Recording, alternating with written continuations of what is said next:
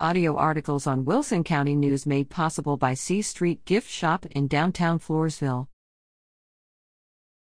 Base tourney to help Randy Crowe battle cancer.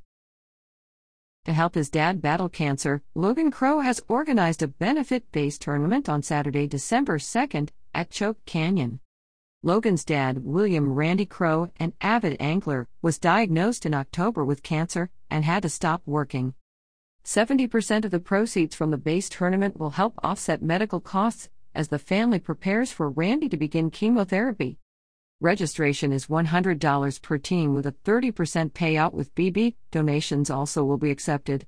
Lines in at 7 a.m. and lines out will be at 3 p.m. The limit is 5 fish. Check-in will take place at the Callahan ramp from 6 to 6:45 a.m.